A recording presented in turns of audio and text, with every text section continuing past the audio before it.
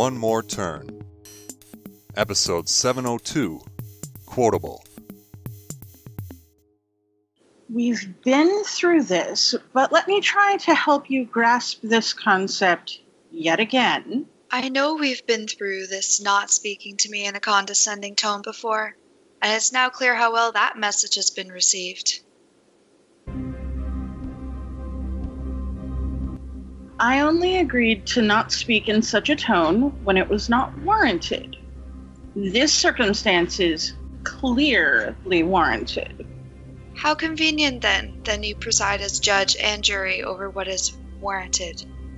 If a third party were here, they would mock us mercilessly for texting each other while in the same room together. I could conclude that I shouldn't expect anything more from a millennial with such behavior. Which is neither here nor there, as we were both born in the same millennium.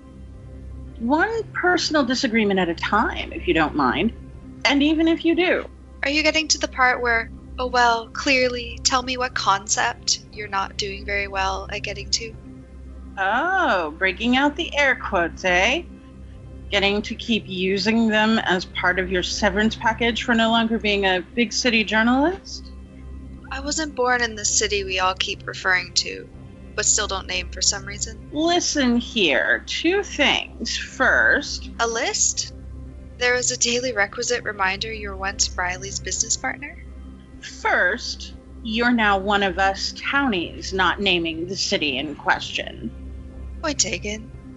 Ghost of Hudson be gone with you. Second, just tell me face to face what's bothering you. From the top. I told you in a text what I have an issue with. More than one, actually. And just not today. I haven't replied to any of those texts because you haven't told me why. I shouldn't need to tell you the why in order to get the answer to the what. Well, you won't if you don't, so... It's unsettling. It's creepy. It's hurtful.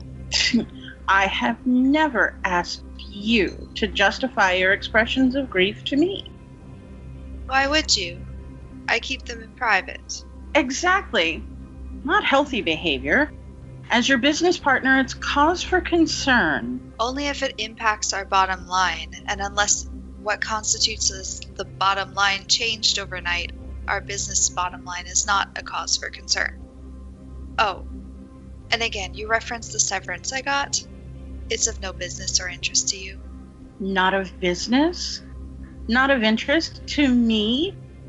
You bought into a debt-buying firm I founded. My job is to find one kind of interest in another kind of interest. Yours too now. On that, we can agree at least. Now, I've got some clients of ours to meet to discuss our repayment structure at the places of business. I'll be back afterwards. Don't wait up. How humorless of you. I shan't.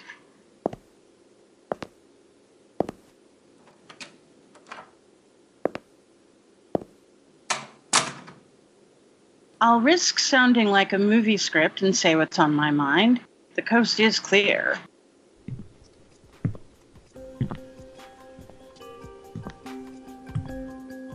Now, first... Oh, there's a reminder you were once part of Riley's life as her older brother. You have never shied away from saying what's on your mind, Avery. It's one of your traits I find most attractive. I'd better not find out you used that line when you were with Bella. In any iteration. Now, second, your announcing it was safe for me to enter sounded more TV-like. Movies? TV? We may be showing our age in having been born in the last millennium. I've known some people who use the term small screen when referring to television, but I've always preferred it in the movies, the silver screen. More time to invest in characters. Were you listening in on when I reminded Reese of our business type? Yes, anything to help me better understand the type of business that you are in. Have I told you that your ability to lie is one of your traits I find most attractive? Oh, there's a reminder that you were once part of Riley's life as her partner. In business. That just brought about some unlikely, however, unkind images. Well, that came out of nowhere, but here goes. image is better suited for which type of screen? Whichever one will get me into less trouble. Oh, said with such conviction from a man who makes or finds trouble, or both. Attractive indeed. Shall we? Oh, that look, I know that look. Make your point. No, Caleb. What is Reese finding unsettling, creepy, and hurtful? And how can I help? Ugh, you promised me you weren't going to get weird with Reese being my partner. Not long ago, you told me my lying was one of my traits you found most attractive. Now a sense of deja vu. And you clearly weren't lying about listening in on my conversation with Reese, which on more than one level now is not attractive at all. How about a sense that you're starting to frustrate the hell out of me? When you give me a sense about when you were going to tell me about this. And before you answer, remember you discarded it in the bathroom. You know I use when I'm at your place. Seems at least your subconscious wanted me to find out. It's not as simple as it appears.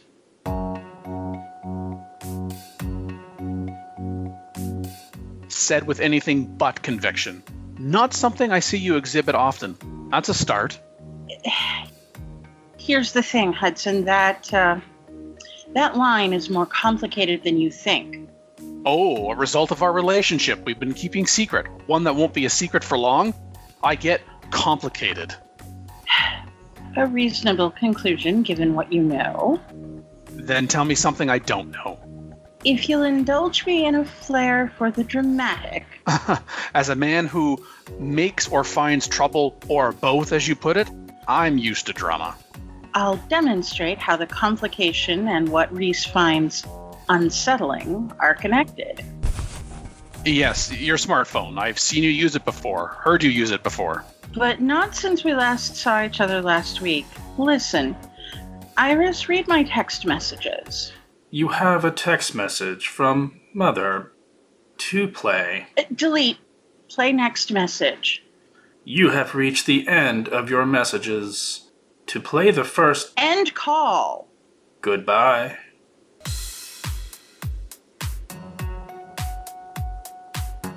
Your perception is another one of your traits I find attractive. Do you get the connection? Reese is creeped out by how you've made Iris respond in Caden's voice. So am I now. And? And that you're pregnant with his child.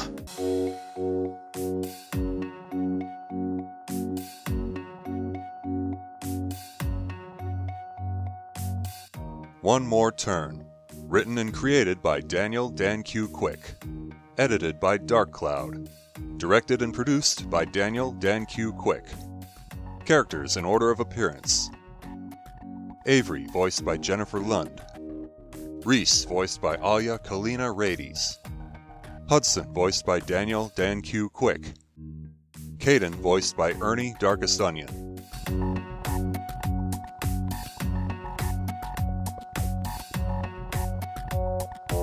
Sounds courtesy of freesound.org. Music by Kevin MacLeod. Voiceover by Sedgwick.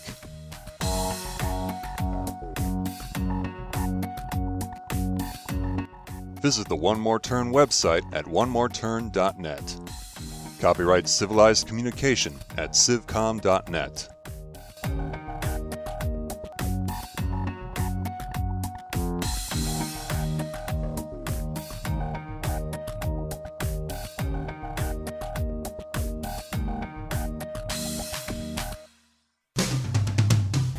On the next episode of One More Turn. He would have accepted my invitation knowing he would get to see you. That is what he would have thought. That would have been on him.